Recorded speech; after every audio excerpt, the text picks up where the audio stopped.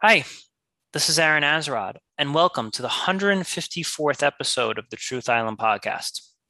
Perhaps one of the most unsettling things about the 21st century is people's inability to hear, comprehend, and accept the truth. During previous eras in history, there had always been a legitimate reason as to why the truth was hidden. Poor science, high levels of illiteracy, few schools, a corrupt government. The list goes on. However, we now live in a time where nearly every household enjoys the privileges of high-speed internet, and the sum of all human knowledge can be found on just a few easy-to-navigate websites. And yet, even with such unfettered access to information, most of us are still highly confused, ignorant, and unsure as to what they should believe. While no one person can be 100% correct 100% of the time, surely by now we should be a lot further along in our understanding than our ancestors, who faced far greater obstacles in obtaining knowledge. While some are quick to point the finger at our dysfunctional and underfunded school system, perhaps there is something more scarier that is going on behind the scenes. Perhaps it is not our lack of access to information, but rather our inability to handle the truth, which keeps us running towards comfortable lies. Indeed, most humans would probably do just about anything to avoid hearing how selfish we've all been, how we've plundered resources for ourselves, how we turn a blind eye towards the homeless and those starving away in distant lands. We make up excuses such as, I just need to have a little fun, or, yeah, man, I got to look out for my mental health. I got to just relax for a bit. While these excuses seem plausible, and we all need breaks every so often from the grimness of reality, when does our aversion from the truth start to threaten our very existence? While it may appear that most of the existential threats that humanity faces are simply out of our control, this simply isn't the case. We are already in possession of the technology to feed just about everyone. We could most likely end climate change. We could probably give everyone a house who needs it. And with enough research, we would most likely be able to eliminate huge chunks of diseases that currently plague us.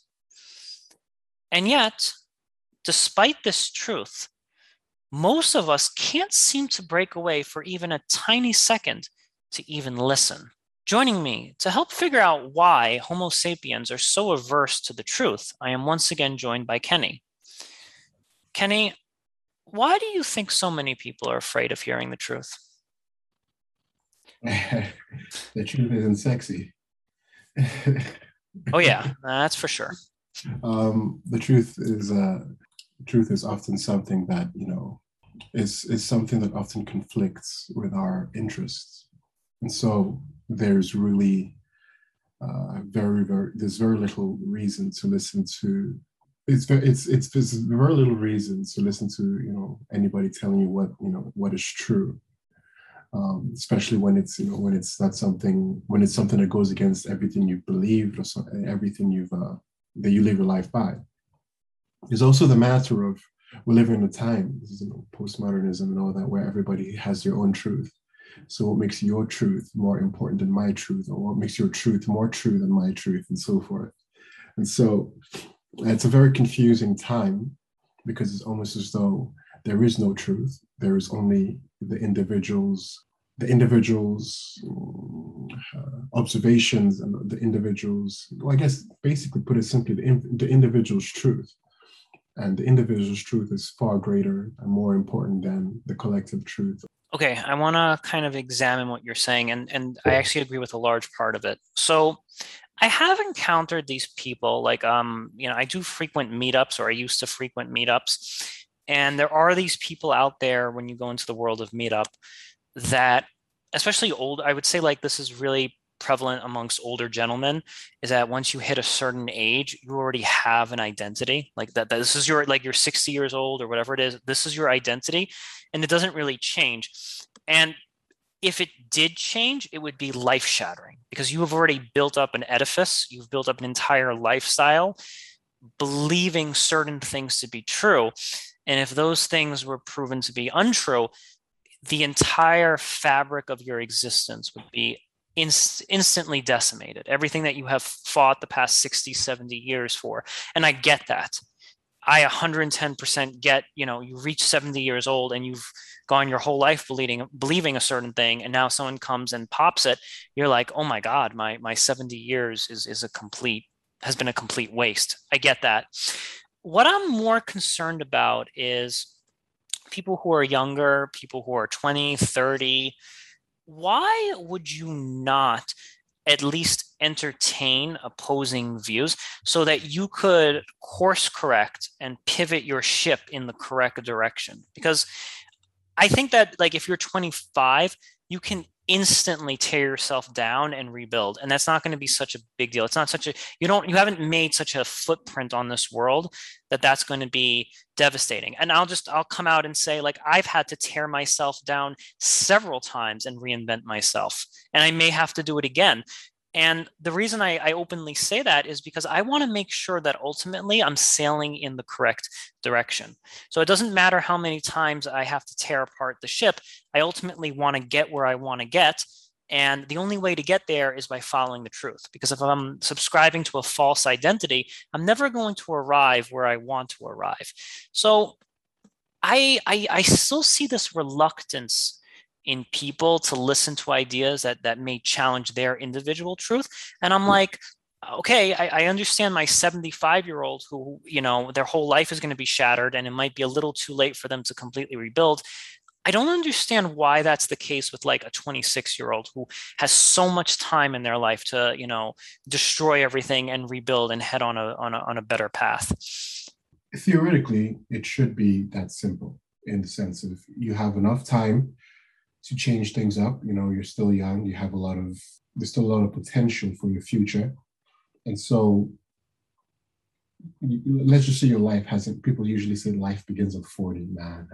But the idea, life begins when life begins. But, the idea is that, yeah, you're still young enough to how you said, course correct. But there's a factor missing from that. And here's what's missing is human nature. Human beings are very territorial, and we're very self-interested, and so this is why the idea of my truth versus your truth is so attractive, because it means that nobody can tell you nothing. There was this advertisement I saw many years ago. It was a spoof. It was a satirical. It was talking to teenagers. I think I mentioned it to you before. It says, are you tired, talking to teenagers, it says, are you tired of your parents telling you what to do?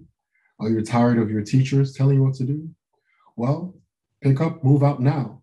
Now that you quickly pick up pack your bags and move out, and do it as quickly as possible now that you still know everything. So we don't really like being told what to do. It's the way we operate. We only listen to those we absolutely worship. Like, if a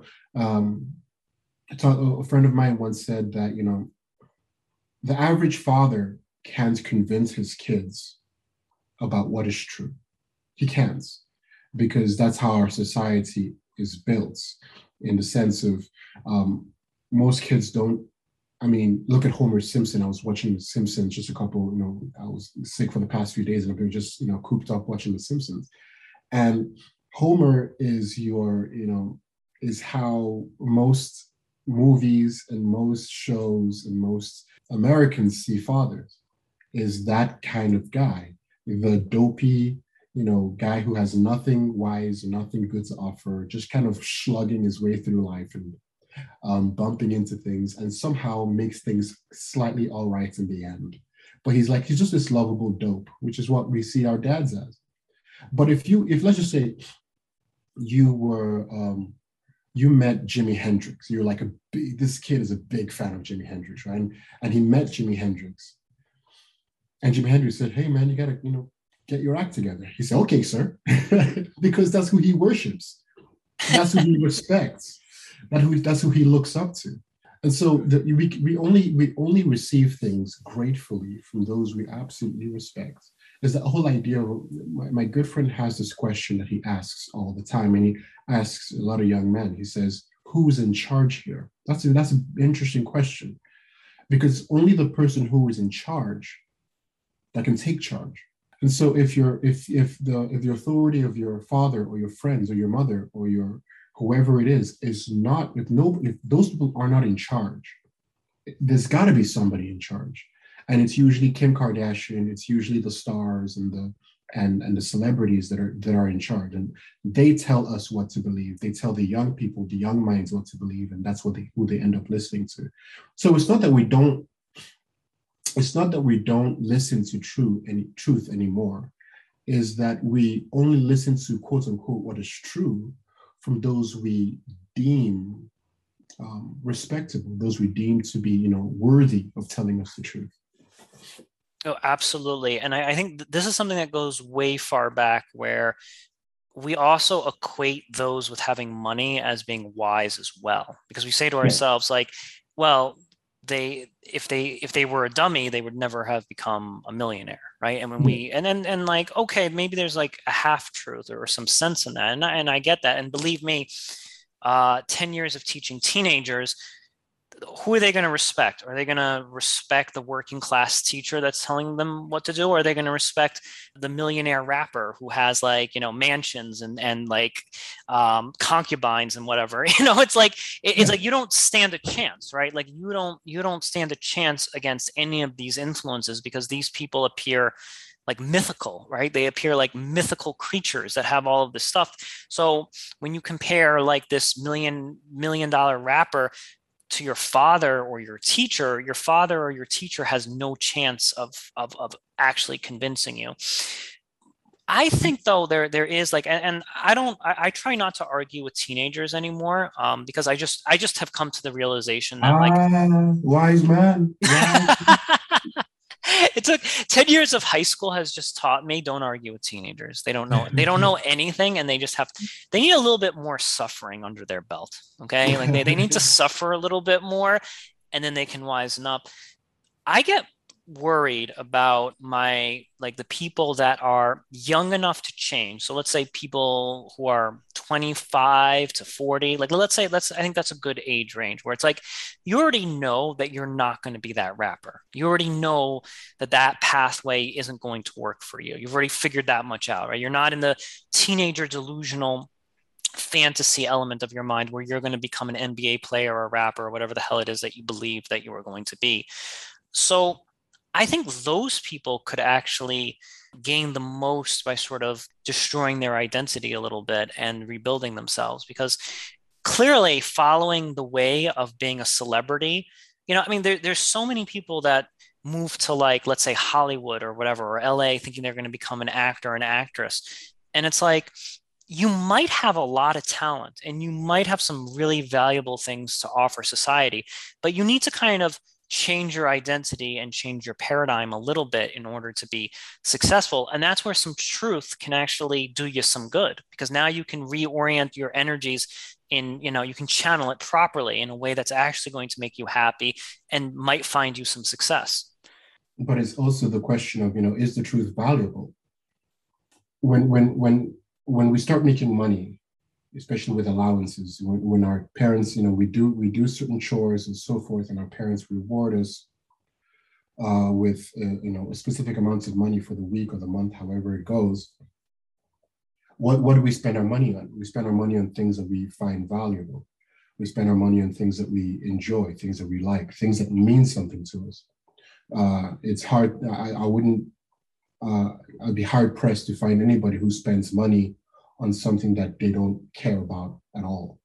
And so it's that thing about is the truth important to you? And first of all, for the truth, let's just say that, if the truth is important to somebody, before the truth is even important to anybody, they have to believe that there is such a thing as truth, and a truth that is greater than their truth. And so, it all starts from the very beginning. And this really does start from childhood. It starts from, is your truth Is your truth, what you think about the world, what you believe about the world, actually true, at least compared to what your parents see, believe, and understand about the world? And then how valuable is that? And then as we grow older, we now learn the hierarchy of truth. We now learn that there are things that we don't know about this life, or things that we believe that are just, that are just plainly false, or misguided. And there are those who know a thing or two because they've seen a thing or two. Um, but but that's not how we operate. We operate from the very opposite. We operate teaching kids that their opinions and their thoughts about the world are as just as important as their parents or adults, and sometimes even more important, because kids are innocent little angels, which they're not.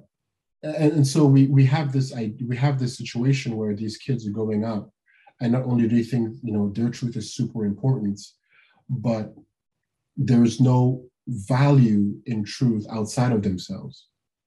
And so what we you're building a community in a future of chaos, where no one can point to something and say this is the authority by which the standard by which we know what is true. So another question we ask is, besides if it's valid, so is there such a thing as truth outside of ourselves? Is it valuable? Where does it come from? What is the standard or the authority by which we understand or measure the truth? And these questions aren't being asked, nor are they being answered. And this is part of, if not the totality of the problem, it's part of the problem. I absolutely love the way that your mind is working right now, and I think you've tapped into something. I think that there's a bit of I think there's deliberate conditioning going on, where probably some of these media influences are actively they're telling kids, ignore your parents, ignore those closest to you, follow us. If you follow our way, you're going to become rich, or blah blah blah and whatever. And okay, that delusion is fine in your like teenage years or your late teenage years, but you're going to become a very damaged individual as you get older, and you're finding yourself like not successful, or any of those things that were promised to you, like any of the things that MTV promised you, are not coming true, right? It's like I think it's that like line in Fight Club where there's a whole generation of men out there that are finding out that they're not going to become rock stars when they get older, and they're getting pissed about it. And my solution to that is, don't get pissed about it. Start digging for the truth, and you can. And here's why I sell the truth as something so valuable, is that you can't help yourself until you know what is truly wrong with yourself. You can't change yourself. You can't get better unless you know exactly what it is the problem. And the only way to actually do a full diagnostic check on yourself is to know exactly what the truth is. You need to stare it in the face and know what it is. It's the only way that you're going to actually get better. And in my opinion, like if you're a rich dude, you probably don't give two craps about the truth. Why? Because you're already rich and successful. If you're rich and successful, you don't give a crap about the truth.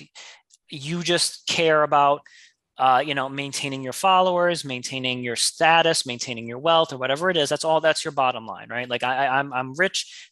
You're just in a maintenance plan. But to those of us who are less successful, or those of us who are struggling right now, I think they could actually benefit from knowing the truth. Because in order to be successful, in order to actually live in a world that you want to live in, you need to start doing some soul searching. You need to start investigating these things. And you might need to hear some things that are a little bit painful about society, and things that are painful about you personally.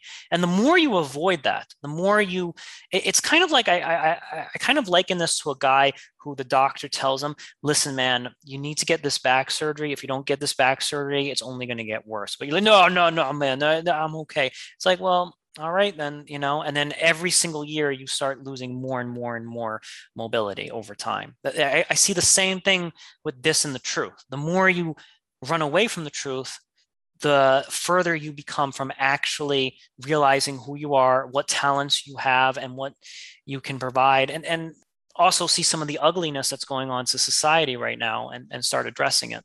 Yeah, I mean, it's that's the doctor has reason to know, and most of us will believe the doctor. Some of us won't. But most of us will believe the doctor because the doctor has reason to know, and so it's a question of who's in charge here, and who has the authority. So outside of the medical sphere, if a doctor tells you need back surgery, you better believe it. But even these days, we ask for a second opinion. We have to get like 2 or 3 opinions, and then we say, okay, fine. But we don't have any respect for people we don't who are not celebrities. We don't have any respect or you can, it's just for some reason I don't know why that is, but we can't accept truth from people we don't really respect. And this is one of those places where truth comes from. Is the person who has reason to know. I've never been to Zimbabwe, but I believe it exists because I believe that people who have traveled to Zimbabwe, at least not all of them, some of them are credible people, and they have documented that this is a place that actually exists. And now I believe them because they're credible human beings. And so that's part of this is an idea of this is one of those things that we don't really ever consider because we have so many thoughts and so many things that we hold as true that we've never really actually thought about for ourselves. We just believe people throughout our lives, and we think that we never consider that that's one way of knowing that our parents have seen such a thing, such and such a things in our lives, or our teachers have seen such and such things in their lives. And because of their own experiences, where they've been, what they've read, what they've seen, what they've observed, and come and make conclusions out of, they're trying to pass it down to us. But we for some reason or the other, don't make that connection that these people have reason, not only do they have reason to know, but if they're also credible people, then why don't we believe them? So I think the first step in this is we need to disconnect money from truth. That's the first step. And I'm just saying this, it seems like super obvious, but I guess for most people it's not obvious. And what I mean by that is right now money is tethered to truth, meaning those who have money must be speaking the truth, otherwise they wouldn't have money. And I'm gonna put this idea out here, and I'm gonna plant this seed, to whoever is listening out there, and hear me out on this. Maybe Hmm. money is actually tethered to lies. And I want you to actually just soak that in a little bit. And I'm going to give you a good example of this. Okay. I'm going to give you a real life example of how money is tied to lies. There are a lot of YouTube financial gurus out there, like, yo, check out my cryptocurrency thing. I'm going, blah, blah, blah.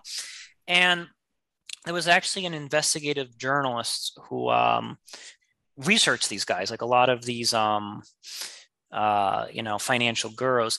And what they found is that most of these financial gurus don't actually make their money from crypto or don't make their money through real estate or any of the things that they profess they make their money from. They actually make their money through the ad revenue from their YouTube videos or from selling their courses or their video material or whatever. So they're saying outwardly, oh, I make my money through real estate or I make my money through crypto or whatever, and you can too.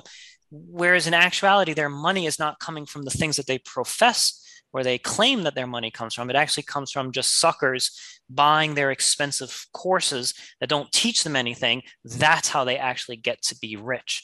So that's like a real life example of how money could actually be tied to lies. I'll use another example of this. If you take a lot of media companies and so forth, it's like you're getting these outrageous, ridiculous ass headlines, ridiculous, super exaggerated. And then you read the article and you're like, wait a minute, this doesn't match what the headline said. But again, it's another example of if they didn't put these outrageous lies in their headlines, no one would click on the article. No one would buy the newspaper. No one would subscribe to their content or whatever. And there's tons of people doing this on YouTube. And they're wealthy. They got the Lamborghini and the decent house, or so they appear, but their entire life is a fabrication. Their entire life is a lie. And we need to start training people to see that. They need to start seeing that these wealthy people are actually wealthy as a result of, I'm not going to overgeneralize and say all of them. I'm sure there is like a dude out there who created a wonderful antibiotic and saved lives and so forth, and he damn well earns his money. But there's a lot of people who are peddling lies out there and getting rich. And I think that needs to sink in with a lot of people, that the people who are speaking the truth, they're not the richest people. But they actually are good people. Like, I actually think that a lot of people don't become rich because they have a conscience. They can't lie to you. I've told this to many people. I've said to them this: I have the potential to be the perfect Republican. I have the potential to be the perfect Democrat. I could be the perfect conservative, the perfect liberal, because I know all the talking points. I know all of the talking points that could make me the prototype or the perfect this, that, or the other thing. I choose not to be those things because I want to speak the truth. Even though it might be more profitable for me to just adapt a persona and just run with it, I don't want to do it. Like, my conscience is like, Aaron, you know that the world is more complicated than that, right? You need to speak the truth. So that's what we need to start training our young people to start seeing, that a lot of these folks that are wrapped in money, a lot of it is based on smoke and mirrors. Yeah, I mean, there's the whole idea that, the love of money is the root of all evil. Situations like that are people simply taking advantage of the greed that a lot of young people have, because everybody wants to be rich. And it's not just young people, but mostly it's young people, because we want to make a name for ourselves, and everybody wants to retire at 30 or 40. So, but the idea still stands in the sense of, the where you find people, saying that they have some sort of secret knowledge that'll get you, make you millions in a matter of minutes, days, or weeks. You give your numbers. It's often predatory, and the victims and the praise are usually, people who are greedy. It's usually greed. But I think you're right. There has to be this place where the young mind comes, where we train the young minds to understand the difference. Because our stars and our celebrities, I mean, hopefully, they're not making money from, selling miracle oil to people, but they're making music, they're in films, writing books, and so forth, and that's bringing them revenue. Some of them have investments that grow and so forth, but they've become the gods amongst us. And there is this connection between fame, riches, and power, and truth, or should I say, those who ought to know, those who have reason to know. And because they are the gods and the demigods, we worship at their altar, and whatever they say is law. So there has to be this, this disassociation of truth from wealth, power, and status, and simply truth being what is true. Because just because somebody's rich doesn't mean that they can't say something that's true, or just because somebody's poor doesn't mean they can't do the same thing. Because I've noticed that the rich and the poor can both be greedy sons of bastards. And so, at the end of the day, it's about having a mind, having your own mind, and a mind that's a mind that values what is true. Because if your mind doesn't do that, you're going to fall for anything. You're going to fall for everything. But when you value what is true, when you value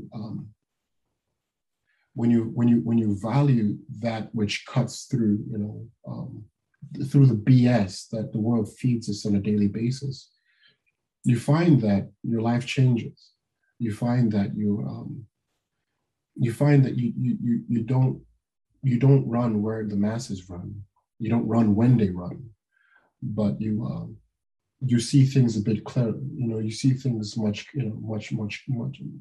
clearly, and it's very beneficial. But it's important. It's important that each man, each woman, begins to this, begins to want to see, wants to see, if you don't see it, you gotta at least desire it, wants to see the value in knowing what is true, because it's beneficial to the life, to your everyday life. Yeah, absolutely. It's funny. I just told my girlfriend yesterday, I said, as I get older, I realize doing the exact opposite of everyone else is probably the best way to go in this world. because because everyone else is climbing up some other person's pyramid. That's what I see. I see whatever it is. Like everyone's like, oh, are you doing this? Are you doing that? I'm like, dude, you're ascending some other rich dude's pyramid in order to get that person richer. It's kind of like in a way, all of the things that we're into are sort of just pyramid schemes to enhance the like no one ever became rich or powerful by following someone else's pyramid scheme. That's just like first that's where my mind goes right away. And so from a pragmatic standpoint, it's like you have to start seeing the truth, because if you're not seeing it, you're going to get trapped in someone else's pyramid, and you're going to end up enriching someone else, and you won't even know it. You'll think you're going somewhere, but you're not going anywhere. Yeah. So like it is in everyone's interest to kind of wake up. And if we wake up, it allows us to actually start figuring out what it is that we really want in this world. Okay. If everyone accepts, all right, you know what, not all of us are going to become rich. How do we make life better being middle class? How do we make life better being poor? How do we make it better for teachers, for police officers, for firefighters, for EMTs? Like, how can we get these people who just work regular, plain old jobs better lives? We're not promising them mansions and pies in the skies, but I think that the less people are pursuing these false pyramids, the more they can start directing their mind into like, how can I just make my dad's life better? How can I make my son's life better? How can I make my wife have a happier life? How can I make the people at my workplace have a better life? That's the kind of refocus that, like, it's a very localized focus, but it's actually the focus that's going to lead to the most change. But I think that people get so caught up in chasing the lies that they fail to see that, because it's not as cool, it's not as hip, it's not as trendy. Yeah, it's also hard. Yeah. It's also hard because when all you see is yourself, your own struggles, your own desires, and everybody else is peripheral. It takes usually a big event, something, and it's not all the time, but often catastrophic. At least according to the person's own life, to switch that gear. We value ourselves far more than we value others, and we value our own way far more than we value what is true, what is right, and what is good. And until something breaks through the fog, we can't see it. We can't see it. Yeah. Absolutely. I like, so I think that one of the things that we need to do is, and we've talked about this on countless podcasts before, is deconstructing and breaking apart your own ego, right? Because if you have a strong sense of ego, you're going to be, I want to be a millionaire, I want to be I want to have like a mansion and, mad girls or whatever, right? Like, so the first thing that you need to do is deconstruct that ego and realize you're not that important. And when I say you're not that important, I don't mean that in a condescending, you're a little ant that's to be crushed, but in a way of like, your priorities aren't necessarily the most important priorities. I'm not saying this to crush, like, I do believe in like a God, and I do believe that every life has significance, but your personal quest for wealth is not of the most paramount of importance. That's the kind of thing that I'm trying to throw out there. I'm not saying that you're like, I do believe that each soul or each individual life is significant in the grand scheme of things, but your individual, I need to have like a $5 million house journey is not that important, given the calamities of the world that we live in. Okay, right? I had to really kind of tether. I really had to like break that apart. Now, I want to kind of take this conversation in a slightly different direction about why we avoid truth. I think I didn't even think about what you said about us following celebrities. I'm glad that you mentioned that. My mind actually went into a much darker place. Well, let me hear it. I actually think that a lot of us don't want to hear the truth because we're afraid of admitting that each of us is selfish, that human beings are selfish, that human beings are narcissistic. And I think the individual, like I've said, the individual struggles to see the evil within themselves. They're averse to seeing it. And anyone who tries to bring that to their attention, no, no, no, no, we're all good. We're all like little elves and lollipops and fairies and whatnot, right? And the first aversion is like, I can't admit that there's evil and selfishness within myself. That's the first hiccup that all humans go for, is that they're unwilling to see the evilness within themselves. And then that extrapolates to the larger society because there's a grim reality of like, oh my God, so much of what human beings do is pure selfishness. And it frightens the crap out of everyone to think that we're this nasty parasitic species destroying the planet. Like we can't, like it's so scary to fathom that we are the virus or we are the problem. But here's my argument. You could take that in a very negative direction and make all sorts of nasty conclusions, or you could say, man, there's some really dark things about human nature. How do we spot these things out and how do we correct them? If you don't spot these nasty things out, like let's just go with the assumption all human beings are selfish. Okay, let's just pretend like that's true for a moment. If we don't acknowledge that that's true, how can we possibly correct for that? You know what I mean? Like you have to, like, again, you have to really study evil in order to be able to correct it. That's where you're right. That's where the conflict of interest comes in, because we are interested in ourselves. We're interested in our own advancements, our own pleasures, um,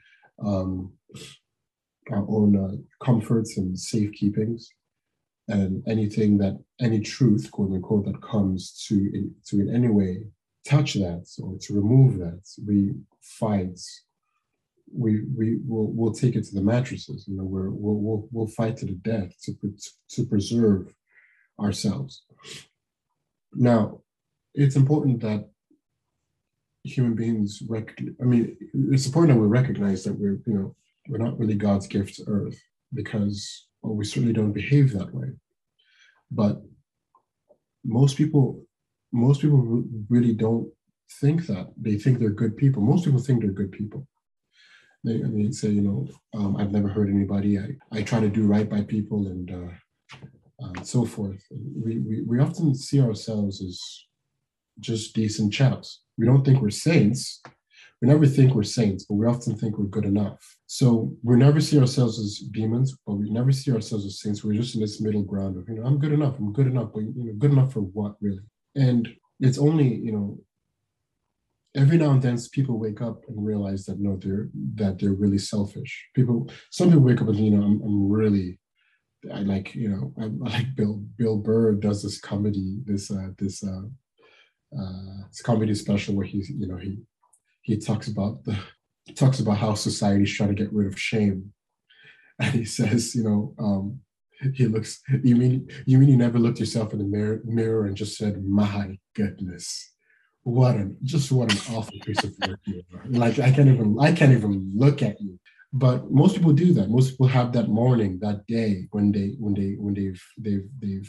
taken their folly to the extreme, and they've come out of it thinking to themselves, there's something incredibly wrong with me. But until that happens, it's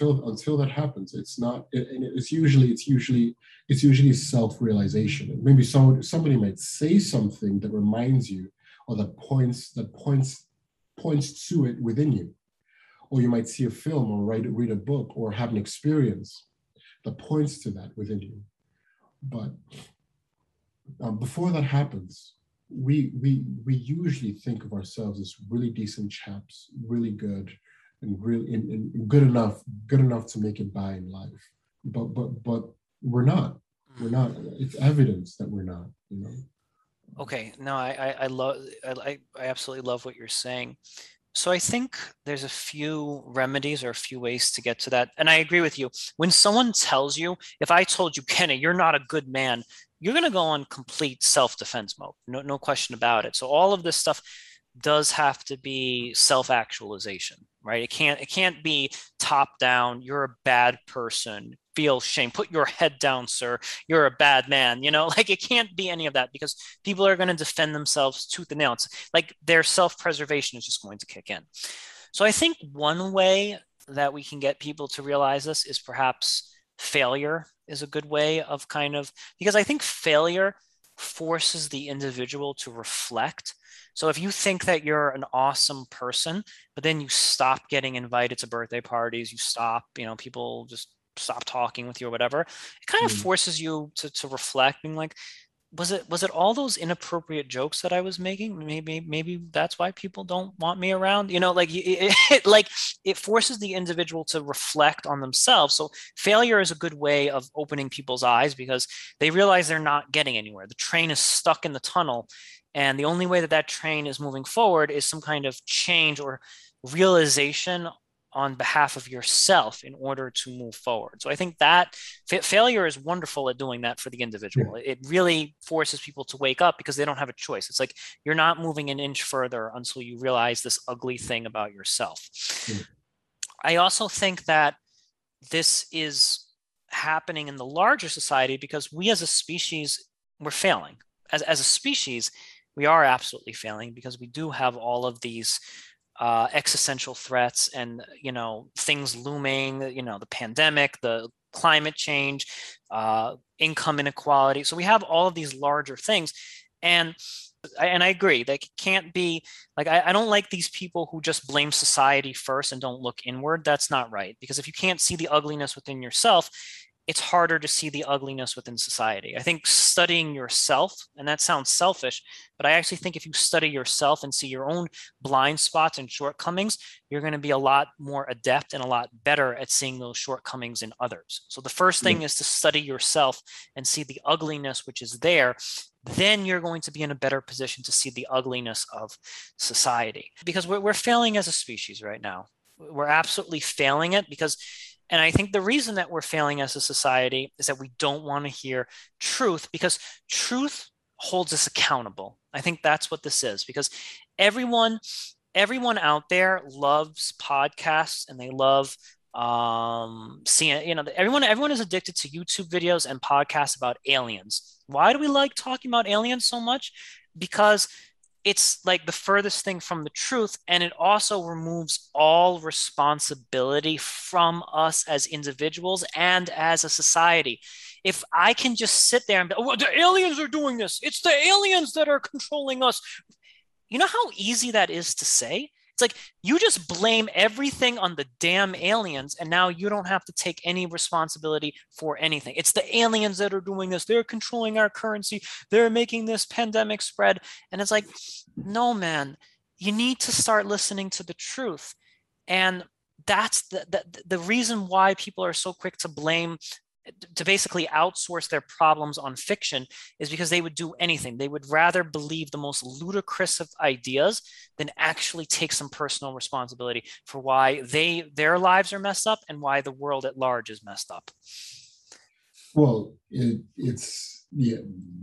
You'd be surprised the kind of holes and loops we'd be willing to dive through just to avoid looking at ourselves. It's, I mean, we cry, we scratch, we scream, we just, you can't get us there. The only people in our lives that can ever get us to a point of truth are those, like we mentioned earlier, those we respect and those who we have put in charge, those we have said, yes, I will listen to you, come rain or hellfires, come rain or high waters. Now listen to this person. But usually those people don't give a crack about us, and we can rarely ever meet them because those people are either celebrities or people who are on Mount Olympus. So yeah, human beings are often very disengaged from, and we don't converse about these things because it's the things you don't talk about at the dinner table, politics and religion. And those are the two categories where truth is incredibly important. And those are those where people disagree the most. And so you'd be surprised how far we go to not only avoid the conversation, but when the conversation is had, how far we would go within the conversation to keep our own stance, even in the face of reason. Even in the face of reason, how far we would go to put the blame on someone else, or to twist the narrative, and so that we could keep believing what we believe, and not have to make any changes whatsoever. It's almost like we have this allergy to the truth, an allergy to things that make us. It doesn't have to be true, but anything that is controversial, anything that is contrary to what we think, inspires an amount of fear and self-defense that the most reasonable man, at least the most seemingly reasonable man, turns into this, feral skunk.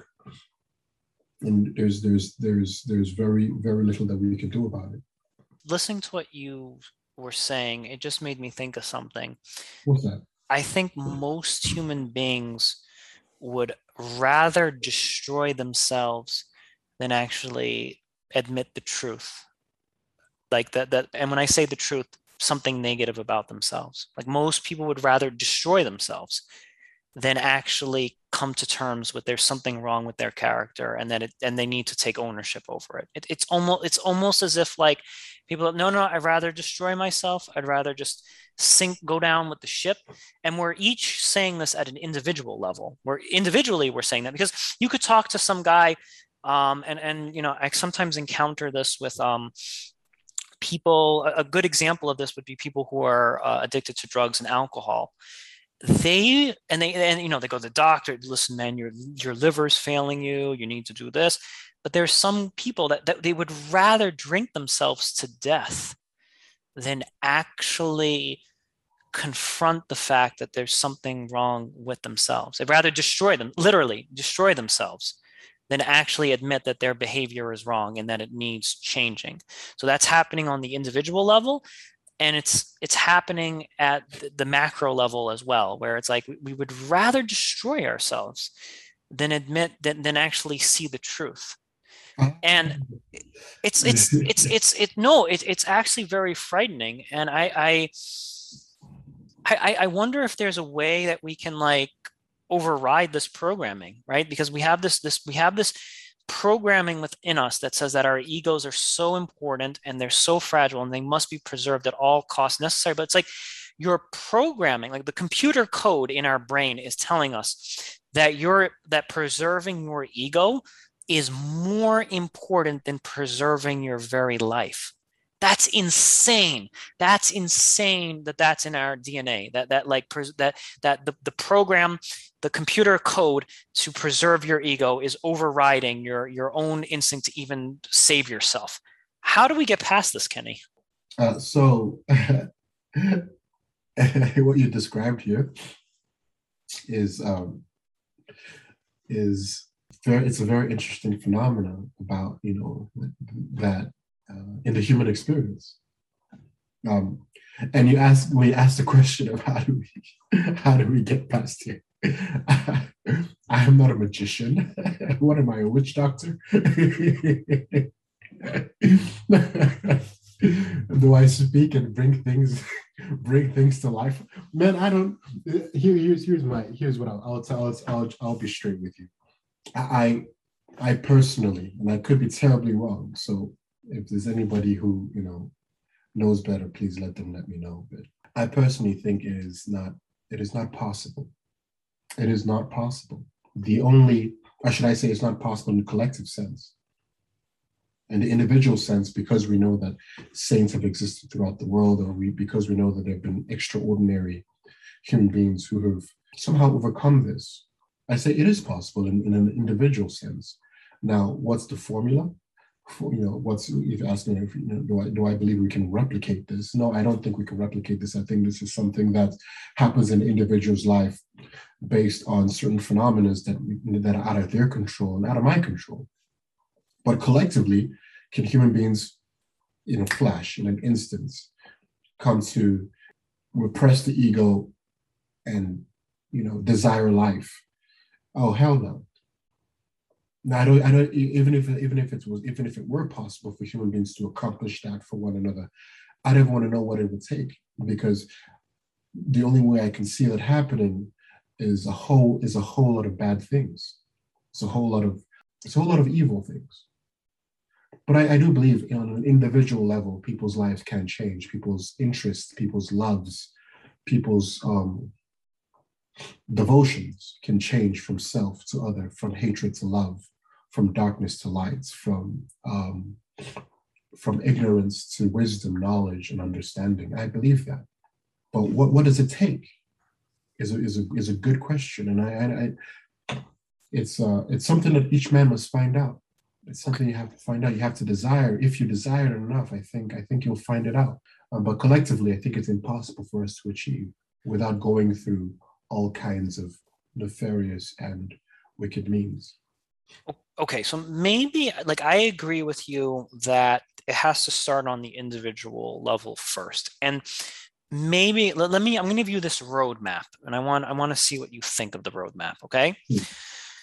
Okay. Suppose we get it. We start developing a society that does stress that the individual look inward and start correcting their behavior. So you start having fathers that start inwardly saying, you know what, I'm taking all my wages and I'm gambling my wages away, or I'm buying it on nonsense that I need.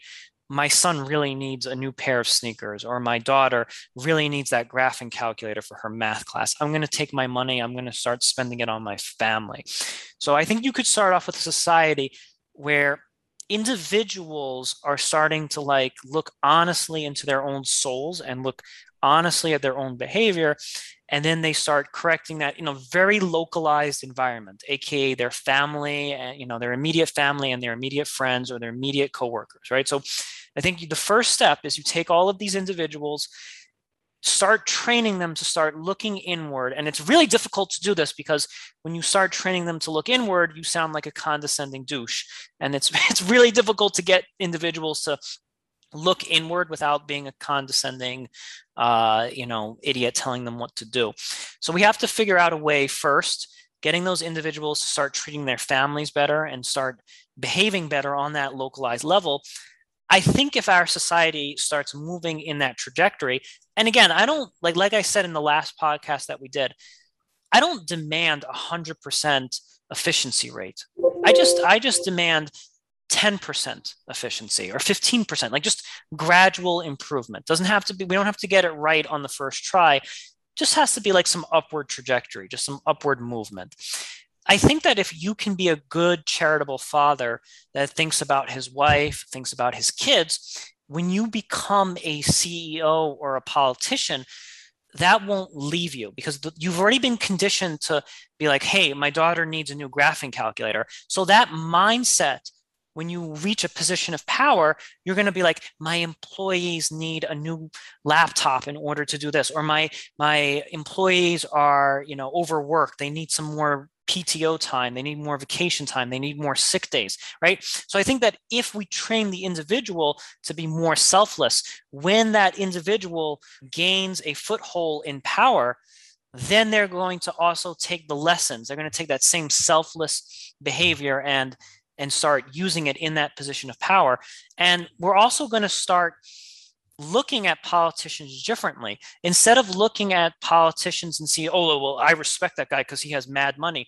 Instead of respecting these people because they have lots of money, we can condition the individual to start respecting people because, wow, that person makes mad sacrifices.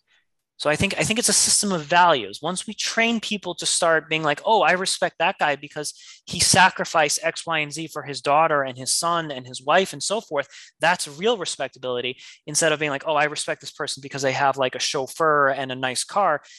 I think we can start getting there. I'm not saying it's a beautiful process, but I think that there is a roadmap. There is, and to be frank, Kenny, if we don't follow some type of roadmap soon, we're on the verge of extinction. So I don't even see us having a choice but to get better.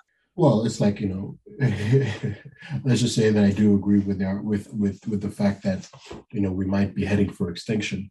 If it's like the person who, the doctor tells him, you have to stop drinking, mate, or else you're gonna die. And he says, you know what, doctor, up yours. I'm gonna have me a beer tonight, maybe six, maybe 10 even, because the addiction or the desire to drink is far greater than the desire to live. Humans have this, we have this capacity where the only, I don't know if we're the only, but at least we're the only one that I know of, creatures who are, far more willing to go straight into a known danger and for the sake of our own desires. So, but I do agree with you. I think that it's possible to train people. I mean, this is why parents are important.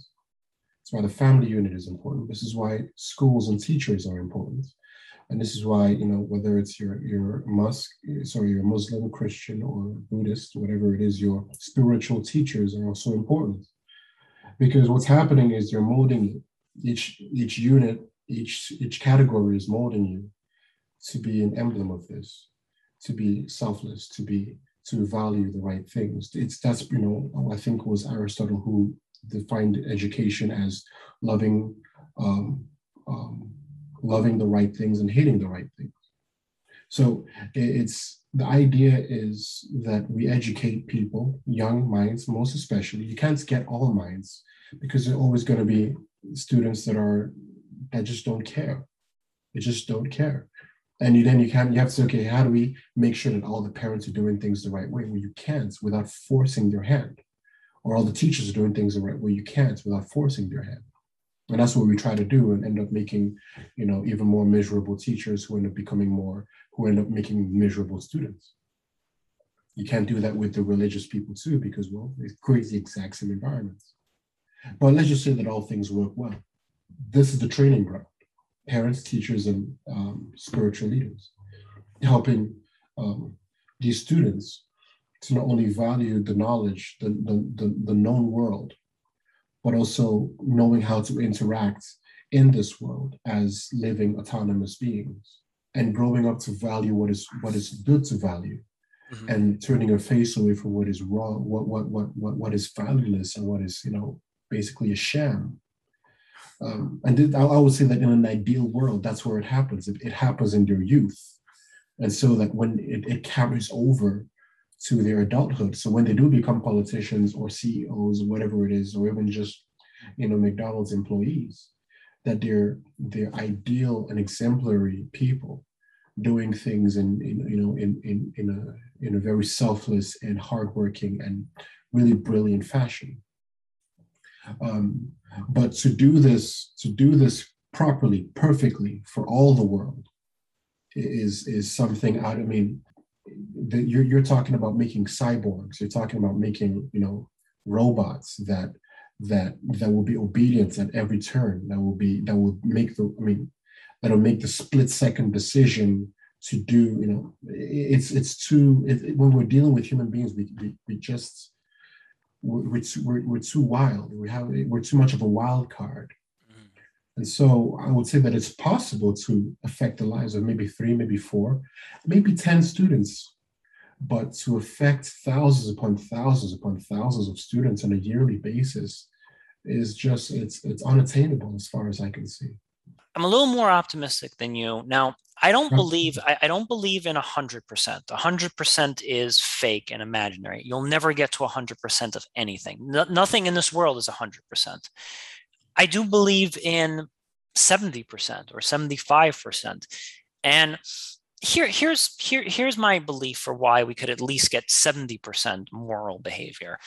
Yeah. One thing I've always respected about China, for example, or maybe Confucius ideals or Confucius culture, is this high value that they have for educators, or this high value that they have for teachers. And if you do speak to people who've come from China, they will buy their teachers elaborate gifts. They have that respect for educators. And that's an example of you can have a moral doctrine, because teachers, even in China, they're just not that well paid. So you can have a virtue system that teaches people to applaud certain groups of people because of their moral behavior and not because of their bank account. It is possible. And, and I think even during the pandemic a bit, we did kind of have this renewed sense of appreciation for nurses who are just, regular middle class working people. So there are enough examples in history of when the right people are in charge and the right values are being set, we can actually condition people to start valuing people who are morally good as opposed to just being wealthy. Now, are we going to get to that 100%? Like, everyone is going to do this. No, 100% is a fake number. I don't believe in 100%. But I think we could easily get to 65%, 70% of people being like, yeah, I respect these hardworking individuals because they're doing the right thing. They care about society. They're making a sacrifice. I think we can definitely recondition that because right now I would say that respect for teachers or selfless beings in America is probably at like 1% or 0%, right? It's like it's at absolute. So if we're at 0% right now, we can only move up from there. So I remain optimistic because there are other cultures where teachers are respected, where selfless actors are that have virtue and have respect. So if it can be created in other cultures, I think it can certainly be created here. It's just a question of willpower. My good man, I hope you're right. I mean, I hope you're right because it would be wonderful to see a place where where we value the right things and so forth. I think it would be a very refreshing change. Yeah, absolutely. I think I think that, a lot of people don't do things because they're like, well, if I can't get 100%, I'm not trying. And I'm like, just calm yourself down a little bit. It's just like if you can do something and get 60% or 65, if you could make the world like 25% better, why not do that thing? If there's like a value system or a virtue that makes the world 25% better, like I'm not joking. I think God is up there in heaven having a party. If he's like, "Whoa, the humans got 25% better," he is ecstatic. He is like happy for us. It's like, but that's all it's needed. It's like if you don't want to do anything, it's like, well, if it doesn't reach 100%, there's no point in trying. Sweetie, what's on Netflix right now? No, it's like if you can make this world 10, 15, 20% better with something, that is a solid hardcore victory. And if everyone has that mentality of like, I can be 15% or 20% more moral or selfless in my behavior, if I can absorb 15% more truth. Like when I talk about the truth, I'm not going to just pretend to you folks and be like, oh yeah, I'm 100% the truth, guys. I have blind spots. I have shortcomings. There's things that I'm not seeing right now, and I'm fully aware of that, and I'm trying my best to correct those things. So I'm a work in progress. If everyone else can admit that they're a work in progress and that they too can grow and they too can make a 10% change, I'll take a 10% better world than a non 10% better world. That's the bargain I'm willing to make here. Yes. Kenny, thank you so much for helping hopefully bring some truth to people's doorstep. My good man, thank you for having me. This concludes the 154th episode of the Truth Island podcast. I'm Aaron Azrod.